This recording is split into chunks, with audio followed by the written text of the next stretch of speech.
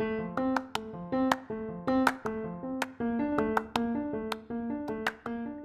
are listening to Challenge to Lead, 5-minute thought nuggets to inspire you to be better.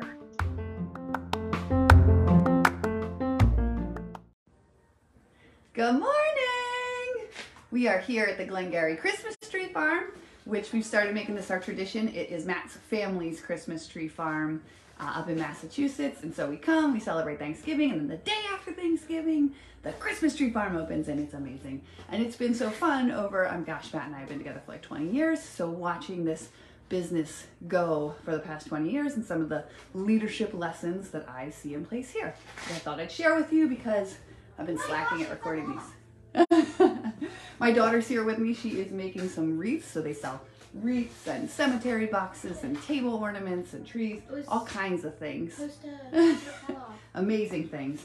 And some of the things that I've noticed, first off, we had the kind of generational transition from Matt's stepdad's family running the Christmas tree farm, his grandparents handing it off to Matt's stepdad and his sisters and brothers, and how that transition has gone. And it's been great. And I think that it happened easily because what we can all take away from this is, number one, always training up the next people behind you. Who's going to take over? And maybe not the whole thing, but like who's good at what area and what can they really lean into and take over for you. And then we've got my daughter Lillian here. So obviously always training new help, giving them one small thing to do until they learn how to do it and they can do something else. She's making wreaths today. And then knowing who your leaders are and allowing them to lead you. So like last night we said, what do we need to do? Give us the list. Let us get this done.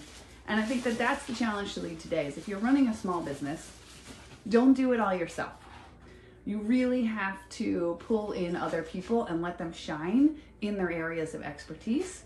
And as you start to run your small business for years and years and years, if you want it to go on successfully, you really have to be thinking about who's going to be taking over after you.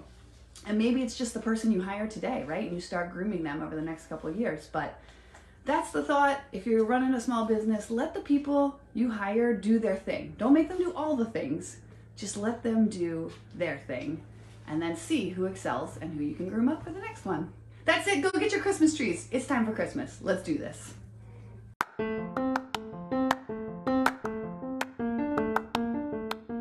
Thank you so much for spending time with me today. Hey, I have a goal that I could use your help with. I'm trying to get 100 more subscribers on this podcast. And if you get something out of this podcast, I would love if you would share it with your world and ask your friends to subscribe because like people tend to be with like people.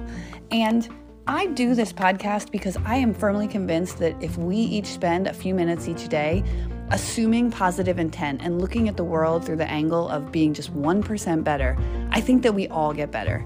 And I think that you probably believe the same thing. So I'd love your help. If you can help me get to that 100 more subscribers, that would be awesome. But regardless, I hope you have a great day. Go be better.